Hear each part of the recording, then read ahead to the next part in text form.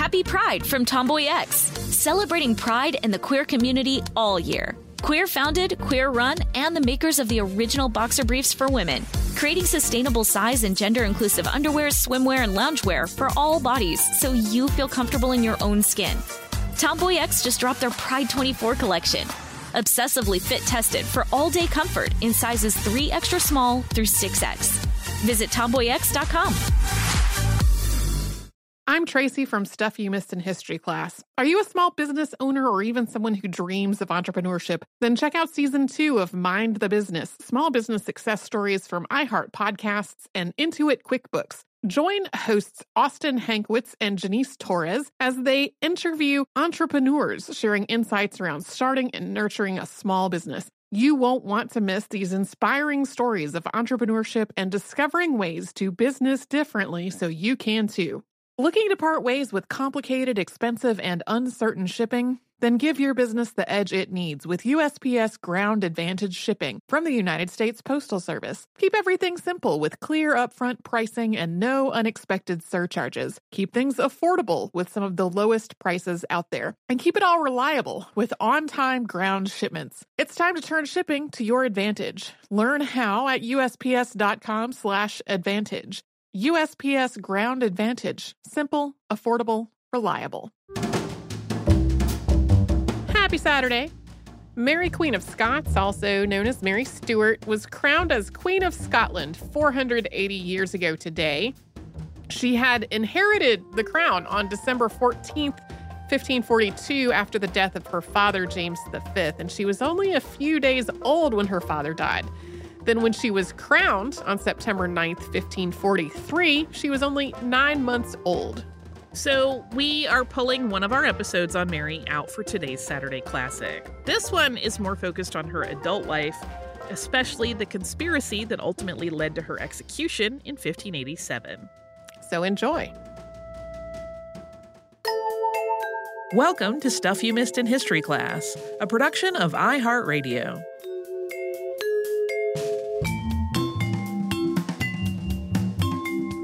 Hello and welcome to the podcast. I'm Tracy V. Wilson. And I'm Holly Fry. Earlier this year, the folks at Focus Features came to us about doing a podcast related to Mary Queen of Scots to coincide with their new film, also called Mary Queen of Scots. Mary Stuart, as she is also known, has made several appearances on our show before. Previous hosts talked about the death of her husband, Lord Darnley, as well as her lengthy rivalry with Queen Elizabeth I. But Mary is such a memorable figure, and there's so many parts of her life that we haven't talked about, that it was very, very easy for us to find something that we wanted to cover. And that is the Babington plot, which ultimately led to her execution. So we're going to set the stage with a little bit about her youth and a little about that rivalry with Elizabeth. But our focus today is really on the plot and the trial that followed. And since this is an episode about the Stuarts, Mary's beheading is only one of the gruesome executions that we're going to discuss. Yeah, there was definitely a trend in those stories where there is a lot of violence. There's a lot of killing each other in very grisly ways. Yeah, this is one of those times, pretty much any time, but especially when we talk about the Stuarts and the Tudors, I kind of have that thing of like, who would want that job? Because no one's safe. Like, it's one thing to have a stressful job, and I guess if you really want power, there's a draw, but I would be like, no, I'm not part of the royal family, thank you. I would completely excommunicate myself, but that is neither here nor there, so we will get into Mary's story. Mary Stuart was born on December 8th, 1542 in Linlithgow Palace in Scotland, and her parents were James V of Scotland and Marie of Guise. She was their only surviving child, and less than a week after Mary was born, her father died. Mary became Queen of Scotland at the age of 6 days old, with her mother acting as regent. Mary spent most of her childhood and young adulthood in France, not in Scotland. She was sent there to be fostered and to escape an unwanted marriage to Henry VIII's son, Edward. And then on April 24th of 1558, she married Francis, the Dauphin of France. He was the son of Henri II and Catherine de' Medici. At the time, she was 17 and he was 14, and they do seem to have been genuinely fond of each other, but their relationship was also more like siblings than spouses. On November 17th of that same year, Elizabeth I ascended to the English throne. And that put Mary next in the line of succession after Elizabeth, which was the focal point of the rivalry between the two of them. There was a lot more than just this one issue tangled up in this rivalry, though, including religion, politics, family dynamics, ongoing tensions between England and Scotland, and ongoing tensions between England and France. Consequently, the next decade of Mary's life was increasingly chaotic and turbulent. Henri II tried to make a claim to the English throne on her behalf, but he died not long after that. That made Francis the King of France, and Mary was the Queen Consort. But then Francis died on December 5th of 1560, just a couple of years into their marriage. Earlier that same year, Marie of Guise had also died, so suddenly Mary was the Queen of Scotland, the Dowager Queen of France, a widow, and an orphan, all at the same time. She was 18. Marie of Guise's death also meant that Scotland no longer had its regent, and Mary returned to Scotland to take the throne in 1561. But she immediately ran into all kinds of problems. Her upbringing and manners and education were all very French, so some Scots considered her to be an outsider. She was also Catholic, but Scotland at that point had become a Protestant country, and returning to Scotland had amped up the tension between her and Elizabeth even more, since it meant that Mary and her claim to the English throne were right there on the same island with Elizabeth instead of somewhat out of the way in France. In 1565, things got even more dramatic. Mary married her cousin, Henry Stuart, the Earl of Darnley. Since Darnley was both Catholic and a Stuart, Elizabeth was highly suspicious of this match and of the motivations for it. It really was just an impulsive marriage that Mary made for love, but it did not go well at all. Case in point, Darnley and his men murdered David Rizzio, who was Mary's secretary and favorite, and they did this in front of her at dinner while she was about 6 months pregnant. Charmers, everyone. And then Darnley himself died under very mysterious and extremely suspicious circumstances.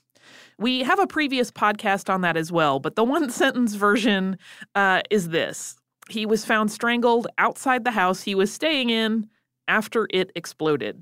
Mary then got married again to James Hepburn, the 4th Earl of Bothwell, who had been one of the prime suspects in Darnley's death. There were also a lot of rumors that Mary and Bothwell had been having an affair and had conspired together to kill Darnley.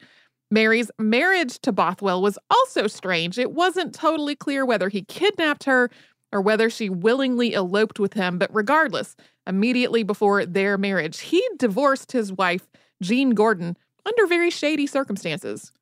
Mary's sudden marriage to Bothwell caused her to lose the support of a lot of the Scottish nobility. Bothwell and his opponents each raised armies, but the French ambassador arranged peace terms before any of this could actually result in a war. Mary surrendered on June 15th, 1567. After she surrendered, Mary was forced to abdicate in favor of her son James, making him James VI of Scotland. James's father had been Lord Darnley, and since James was a little over a year old, Mary's half-brother, James Stuart, Earl of Moray, was named as the regent. As for Bothwell, he was eventually arrested and died after spending 5 years in solitary confinement. Mary spent the next 11 months imprisoned at Lochleven Castle. After one failed escape attempt, she managed to leave the island on May 2nd, 1568. Willie and George Douglas, ages 16 and 18, were involved in both escape attempts. In the second, they had a set of fake keys to the castle made, and they swapped those for the real ones at dinner, taking the real keys right off the table, concealed in a napkin. This castle was on an island, and once she was free of it, Mary rallied an army, she denounced her half-brother, and she announced that she had only abdicated under duress.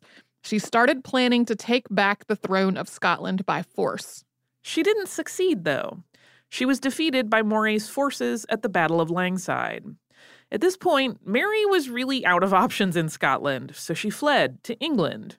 In spite of the ongoing, layered tensions between the two queens, Mary hoped that she could take refuge with her cousin Elizabeth. This wasn't quite as far-fetched as the two queens' incredibly contentious history might make it seem. Elizabeth really was appalled at what had happened in Scotland because Mary was, without question, the rightful ruler of Scotland. This was not how a monarch was supposed to be treated, especially not a monarch who was her cousin. At the same time, Elizabeth wasn't at all ready to commit English troops to helping Mary take back her throne, or to give Mary a pass for all of those years of animosity between them. Instead, she agreed to allow Mary to stay in England while she convened a commission that would hold hearings into the matter of Lord Darnley's death. If Mary was complicit in Darnley's death, it would have been out of the question for Elizabeth to help her at all. This commission ultimately determined that England should not interfere in what was happening in Scotland, but it also found that Mary was not involved in Darnley's death. Elizabeth, though, was really sure that if she just freed Mary, the result was going to be a Catholic uprising against her in England. So Elizabeth had Mary imprisoned for the next almost 19 years. More on that after a sponsor break.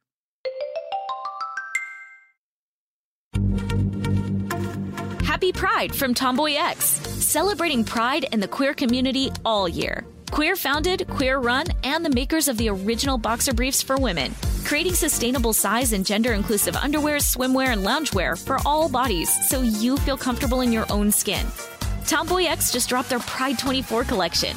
Obsessively fit tested for all day comfort in sizes 3 extra small through 6X. Visit tomboyx.com.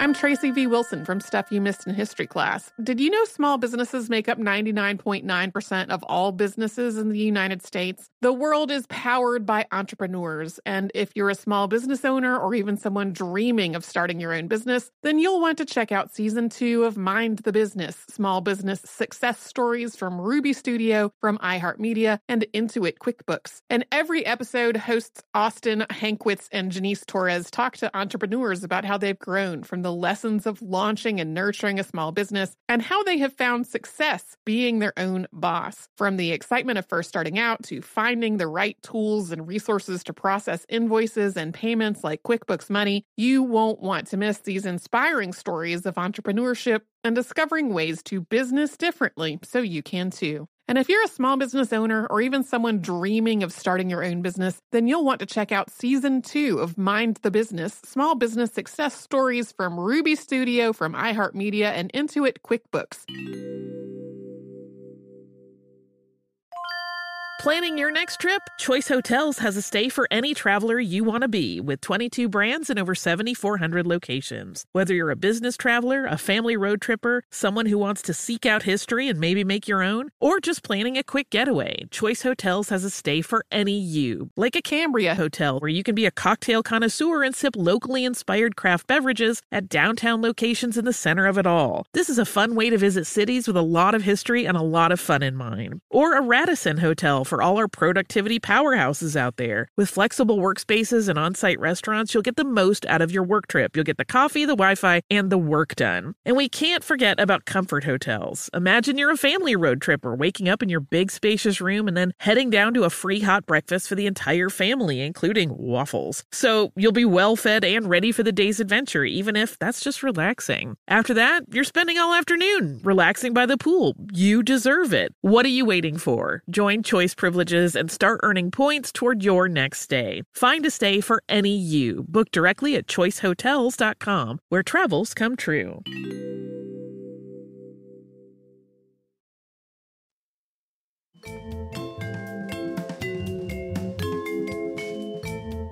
Even though Elizabeth was suspicious of Mary, she didn't really have any legal grounds to imprison her.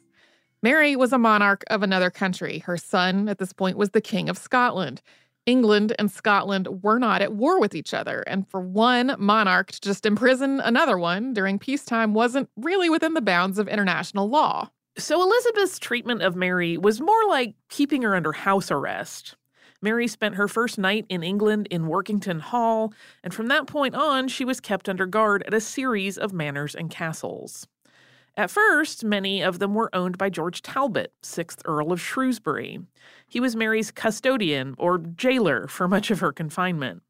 He and his wife, Bess of Hardwicke, acted as Mary's keepers and Elizabeth's informants for most of those 19 years. During those years of imprisonment, the Reformation and Counter-Reformation were playing out in Europe, leading to ongoing religiously motivated violence.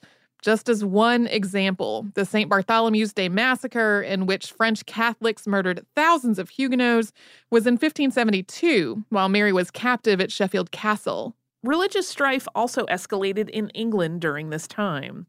Some of it connected directly to Mary and Elizabeth, because many Catholics didn't consider Elizabeth to be a legitimate monarch at all. She was the daughter of Henry VIII and his second wife, Anne Boleyn. They had become secretly married in 1533, while Henry was still married to Catherine of Aragon. Henry had asked the Pope to annul his marriage to Catherine, and when he didn't, Henry declared himself head of the English Church and appointed an archbishop who would do the annulment for him. Anne was already pregnant with Elizabeth when Henry's marriage to Catherine was annulled. And an archbishop, not the Pope, had done that annulment. So a lot of people, Catholics especially, did not consider Elizabeth a legitimate successor to the throne. They thought of her as the illegitimate child of a king's concubine. In addition to all of that, on April 27, 1570, Pope Pius V had issued a bull that excommunicated Elizabeth and called her a heretic and, quote, the pretended Queen of England and the servant of crime. The bull also absolved the nobles, subjects, and people of the said realm of any oaths and duties toward Elizabeth, and made obedience to Elizabeth punishable by excommunication. The papal bull combined with the existing questions about Elizabeth's legitimacy to spawn a whole series of plots to depose or assassinate her and replace her with Mary.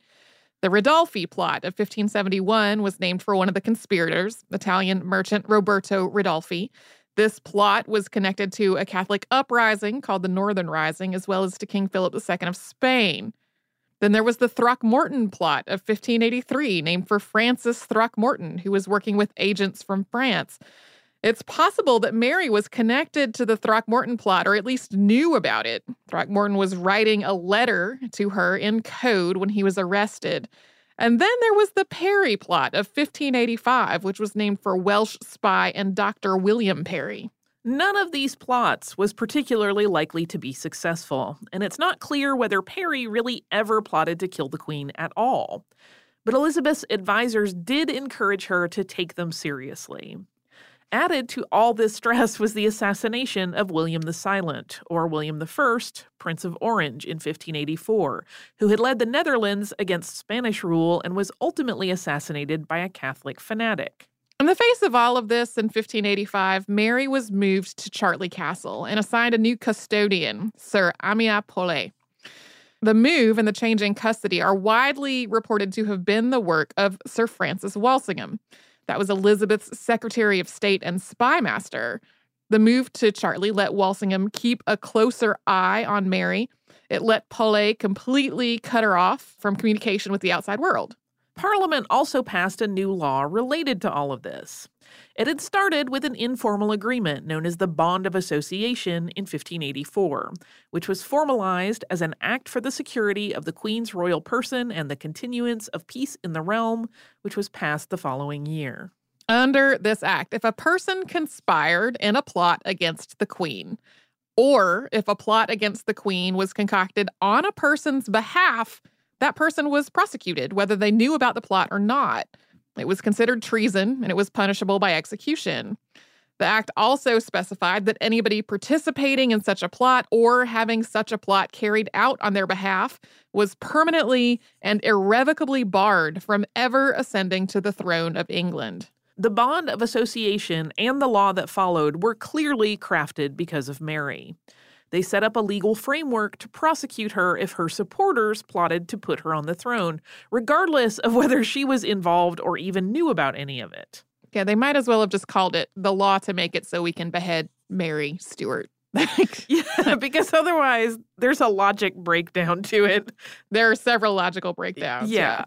That all brings us finally to the Babington plot, named for Anthony Babington. He was Catholic, very well off, and connected to several other people who had been involved in previous plots to try to depose or assassinate Elizabeth and replace her with Mary.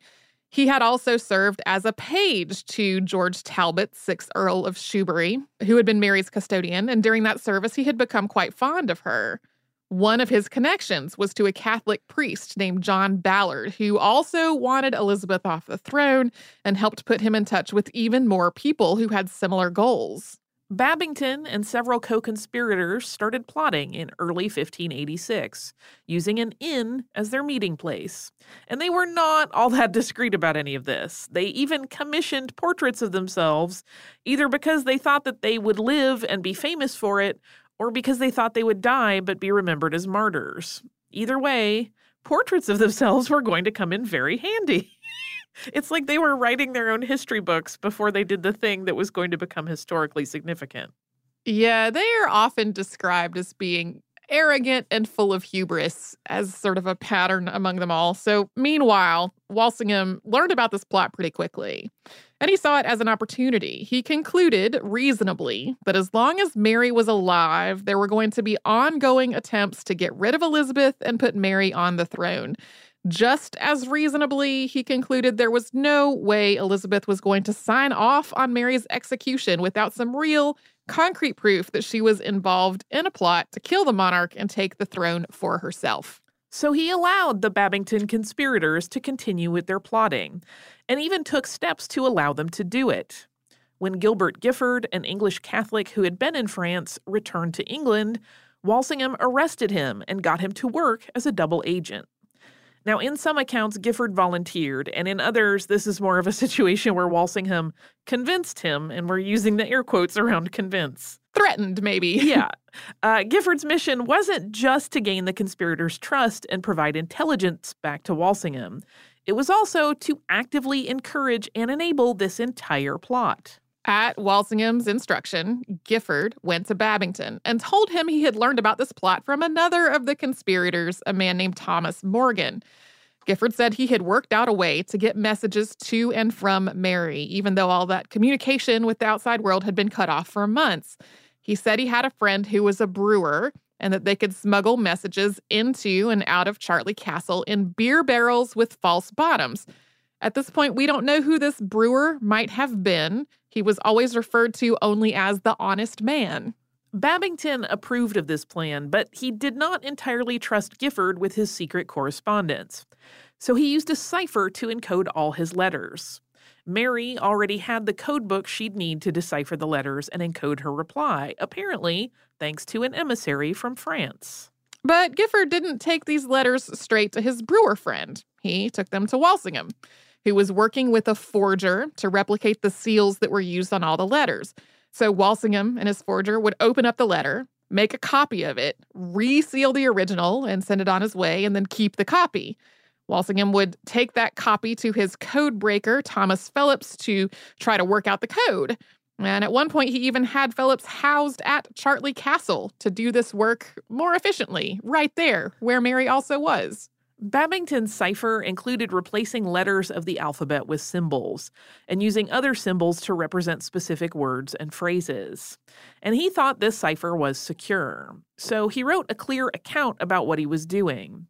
But Phillips quickly cracked this code, or more likely, they had actually already intercepted the key, and Phillips was just using it to decipher what was in front of him.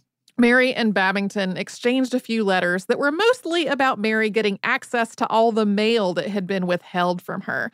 And then Babington sent her a letter that referenced, quote, a great preparation by the Christian princes, your majesty's allies, for the deliverance of our country from the extreme and miserable fate wherein it hath too long remained.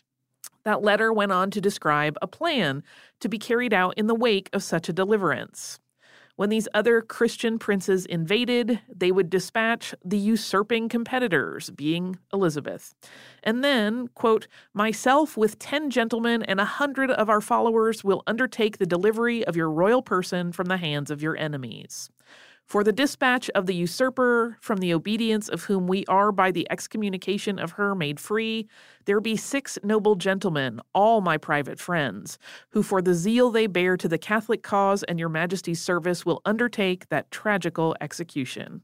Mary's response to this letter, which was intercepted is dated July 17th, and it was also intercepted. And it said, in part, quote, "When all is ready, the 6 gentlemen must be set to work, and you will provide that on their design being accomplished, I may be myself rescued from this place and be in safe keeping till our friends arrive. It will be hard to fix a day for the execution. You must have a party, therefore, in readiness to carry me off. And you will keep 4 men with horses saddled to bring word when the deed is done, that they may be here before my guardian hears of it." Mary's response didn't really get into the idea of assassinating Elizabeth. It rested on the idea of a foreign invasion. If that invasion were successful, she might logically become queen. But she really left the question of who should be monarch of England in the hands of God and the invasion's outcome. Her letter expressed clear support for the conspirators freeing her from her confinement, but not for the idea of assassinating the queen. Yeah, people hang on the word execution a lot, but in the context of this, she was talking about executing the plan. Yes, in the sense of to do a thing. Right, Yes. not to assassinate the monarch. So, of course, Walsingham intercepted this letter and all of these other letters. And even though he had Babington's outline of the plot and Mary's support for at least part of it, he didn't have the names of all the conspirators or a clear statement that Mary hoped for or planned the assassination of Queen Elizabeth. So before passing Mary's letter on to Babington, Walsingham had his forger add a postscript. So in this fake PS, Mary asked to know the names of the 6 men under the grounds that she might have some information about one or more of them that could let her give him further advice. His hope with adding this fake PS was that Babington would reply and name more names. But before his correspondence with Mary got much further, Babington learned that Walsingham had discovered the plot. He fled, but was captured on August 4th. In his confession, he implicated all his other co-conspirators and also said he had gotten a letter from Mary saying that she had supported the entire plot. Here's the thing about those letters, though. The originals don't exist. And this is not a recent development. By the time the case came to trial, all the originals had been burned or otherwise destroyed, as is common practice when you get some secret correspondence from somebody. So all that was left of the letters were copies made by a forger employed by Walsingham while trying to ferret out a plot to overthrow the queen. So this raises some questions about their authenticity. In fact, Walsingham played such a key role in all of this that the Babington plot has been described as a double conspiracy, with Walsingham conspiring against Mary and Babington and his crew conspiring against Elizabeth. Each plot could only exist in conjunction with the other. The conspirators had no way to communicate with Mary without Walsingham's double agent and that honest man with the beer barrels. And Walsingham had no plot to use against Mary without Babington and his crew. Yeah, one of the articles that I read about this was basically like, this whole thing is so convoluted that even now, hundreds of years later, it's sometimes hard to tell who is tricking who at which point. We will talk about the trials of Babington, his co-conspirators, and Mary after another sponsor break. Happy Pride from Tomboy X, celebrating pride and the queer community all year. Queer founded, queer run, and the makers of the original boxer briefs for women, creating sustainable size and gender inclusive underwear, swimwear, and loungewear for all bodies so you feel comfortable in your own skin. Tomboy X just dropped their Pride 24 collection. Obsessively fit tested for all day comfort in sizes 3 extra small through 6X. Visit tomboyx.com. I'm Tracy V. Wilson from Stuff You Missed in History class. Did you know small businesses make up 99.9% of all businesses in the United States? The world is powered by entrepreneurs, and if you're a small business owner or even someone dreaming of starting your own business, then you'll want to check out Season 2 of Mind the Business, Small Business Success Stories from Ruby Studio, from iHeartMedia, and Intuit QuickBooks. And every episode, hosts Austin Hankwitz and Janice Torres talk to entrepreneurs about how they've grown from the the lessons of launching and nurturing a small business and how they have found success being their own boss. From the excitement of first starting out to finding the right tools and resources to process invoices and payments like QuickBooks Money, you won't want to miss these inspiring stories of entrepreneurship and discovering ways to business differently so you can too. And if you're a small business owner or even someone dreaming of starting your own business, then you'll want to check out Season 2 of Mind the Business, Small Business Success Stories from Ruby Studio, from iHeartMedia, and Intuit QuickBooks. Planning your next trip? Choice Hotels has a stay for any traveler you want to be, with 22 brands and over 7,400 locations. Whether you're a business traveler, a family road tripper, someone who wants to seek out history and maybe make your own, or just planning a quick getaway, Choice Hotels has a stay for any you. Like a Cambria Hotel, where you can be a cocktail connoisseur and sip locally inspired craft beverages at downtown locations in the center of it all. This is a fun way to visit cities with a lot of history and a lot of fun in mind. Or a Radisson Hotel for all our productivity powerhouses out there. With flexible workspaces and on-site restaurants, you'll get the most out of your work trip. You'll get the coffee, the Wi-Fi, and the work done. And we can't forget about Comfort Hotels. Imagine you're a family road tripper, waking up in your big spacious room and then heading down to a free hot breakfast for the entire family, including waffles. So you'll be well fed and ready for the day's adventure, even if that's just relaxing. After that, you're spending all afternoon relaxing by the pool. You deserve it. What are you waiting for? Join Choice Privileges and start earning points toward your next stay. Find a stay for any you. Book directly at choicehotels.com, where travels come true.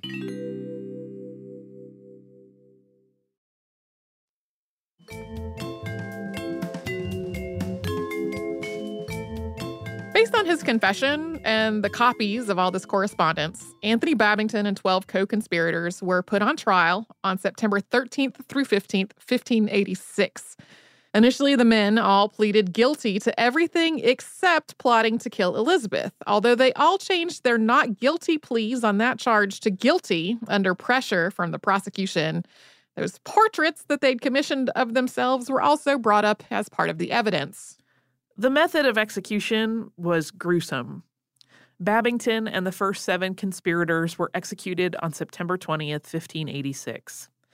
They were hanged, cut down while still alive, and then again while still living, disemboweled and castrated in front of throngs of spectators. Queen Elizabeth decided that this method of execution was excessively cruel, so when the rest of the co-conspirators were executed the next day, they were hanged until they were dead, and then their bodies were disemboweled and castrated. Mary was arrested on August 11th, 1586, while she was out riding. She was taken to Fotheringay Castle, where she was held prisoner until her own trial, which took place on October 14th and 15th of 1586. It was held before an assembly of 46 commissioners, as had been outlined in the law that had been passed the year before. The evidence against Mary included the confessions of Anthony Babington and John Ballard. Confessions from her secretaries, Gilbert Curl and Jacques Nau, were included as well. But both of the secretaries made their confessions under duress. They were deceived into thinking that the prosecution had copies of letters that they had written and ciphered, which was not true. The letters between Mary and Babington were also part of the evidence, but as we noted before, these were the copies, not the originals. But Mary consistently and stridently denied all involvement in this plot. She said she had never spoken to Babington, had never written or dictated those letters. Mary said these copied letters used as evidence were forgeries in their entirety. She also made the point that it was not possible for her, the Queen of Scotland, to be charged with treason against England, a nation of which she was not a citizen. She said, quote, "It seemeth strange to me that the Queen should command me, as a subject, to appear personally in judgment. I am an absolute queen, and will do nothing which may prejudice either mine own royalty or other princes of my place and rank, or my son. The laws and statutes of England are to me most unknown. I am destitute of counselors, and who shall be my peers, I am utterly ignorant. My papers and notes are taken from me, and no man dareth step forth to be my advocate. I am clear from all crime against the queen. I have excited no man against her, and I am not to be charged but by mine own word or writing, which cannot be produced against me. Yet I cannot deny that I have commended myself and my cause to foreign princes. She also argued that the power of a monarch came directly from God, something that she and Elizabeth both believed. If Elizabeth's power was bestowed by God, then so was Mary's. And that meant that these proceedings were under God's jurisdiction, not the jurisdiction of a bunch of men who, while prominent and powerful, were mere mortals. Although, by all accounts, Mary bore herself well and argued her own case impeccably, even though she was denied her papers and any advisors or representation, and then she was found guilty. She was convicted on October 25th, 1586, without being present, without having any further chance to be heard, and without even being told that these proceedings were concluding that day. After the conviction, though, it took Elizabeth months to sign Mary's death warrant. In spite of the law that England had passed, it would set a dangerous precedent for one monarch to execute another, especially a relative, in this way. But Elizabeth's new Secretary of State, William Davison, did finally get her to sign the warrant on February 1st, 1587, although she told her counselors not to carry out the order until she gave the final word. Her Privy Council ignored that instruction, though, and decided to proceed with the execution without waiting for her to finally okay it. Mary got word that she was to be executed on February 7th, 1587. She responded, quote, "As for the death of the queen, your sovereign, I call to God to witness that I never imagined it, never sought it, and never consented to it." She asked for some more time to put her affairs in order, but that was denied.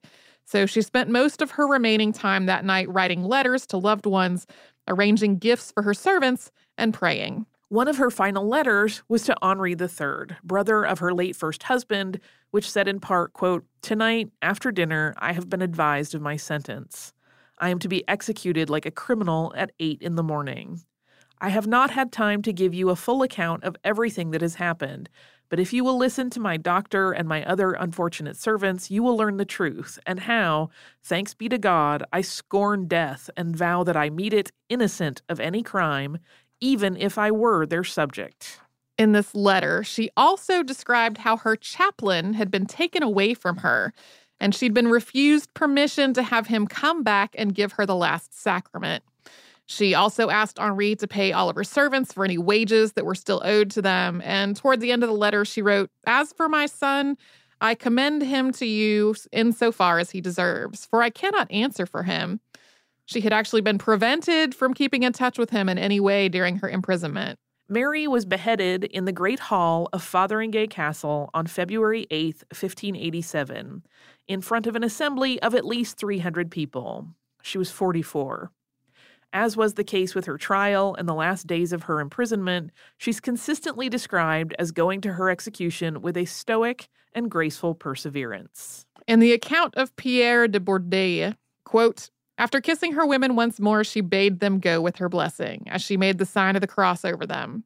One of them was unable to keep from crying, so that the queen had to impose silence upon her by saying she had promised that nothing of the kind would interfere with the business at hand. They were to stand back quietly, pray to God for her soul, and bear truthful testimony that she had died in the bosom of the holy Catholic religion. One of the women then tied the handkerchief over her eyes. The queen quickly and with great courage knelt down, showing no signs of faltering. So great was her bravery that all present were moved, and there were few among them that could refrain from tears. In their hearts they condemned themselves for the injustice that was being done." Walsingham had Mary's clothing, crucifix, and prayer book from the execution destroyed, so they wouldn't be made into relics of a religious martyr. Her body was placed in a lead coffin and buried in Peterborough Cathedral. After this execution, Elizabeth really started to distance herself from it. She was outraged that Davison and her council had carried out this execution without waiting for her order, and she actually had Davison sent to the Tower. She also expressed that the manner of the execution was sacrilegious, and she knew that Catholic monarchs of other countries were going to see it as a sacrilege as well. For a time, Elizabeth's behavior was interpreted in a pretty cynical way, as though she were just trying to cover herself with a show of anger over an execution that she had actually secretly been eager for. But letters unearthed in the 1960s suggest that England's nobility was truly alarmed at her displeasure, which seemed very genuine and not something that she was just performing for the sake of appearances. Almost immediately, this whole affair became part of literature and art. There are so many paintings of the trial and the beheading. There were ballads written about the execution in the weeks immediately after it happened. And from there, there have been plays and novels and poems and TV shows and movies. And many of them approach Mary as a very doomed and romantic heroine. There are certainly accounts and versions that do not take that perspective, but she's very frequently depicted with like a stoic grace and a sense of impending destruction that she couldn't really control. And of course, Mary's son James became James VI of Scotland and first of England on March 24th, 1603, after the death of Queen Elizabeth. In 1612, he had Mary's body exhumed and placed in Henry VII's chapel in Westminster Abbey. He also had a white marble tomb constructed that has an effigy of Mary on the lid. Her hands are folded in prayer, and there is a crowned Scottish lion at her feet. And then at the opposite end of that chapel, there's the tomb of her cousin, Elizabeth I.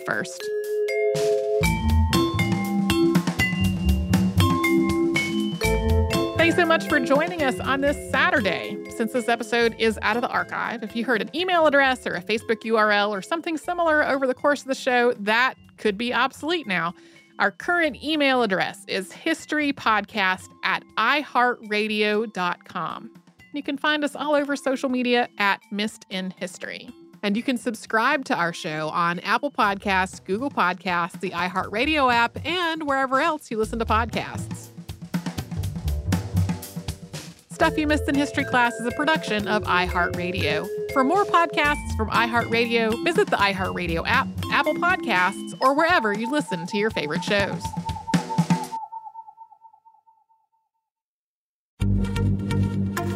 Happy Pride from Tomboy X, celebrating pride in the queer community all year. Queer founded, queer run, and the makers of the original boxer briefs for women, creating sustainable size and gender inclusive underwear, swimwear, and loungewear for all bodies so you feel comfortable in your own skin. Tomboy X just dropped their Pride 24 collection.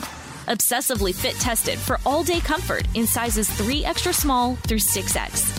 Visit tomboyx.com. Xfinity has free premium networks for everyone this month, no matter what kind of entertainment you love. Addicted to true crime? Catch killer cases and more spine-tingling shows on A&E Crime Central. Crave adventure? Explore Asian action movies on Hi-Ya. Searching for something extreme? Check out skating, snowboarding, and more on Fuel TV Plus, the global home of action sports. And find crowd-pleasing bops on iHeartRadio's Hit Nation playlist. There's new free shows and movies to love every week. Say free this week in your Xfinity voice remote.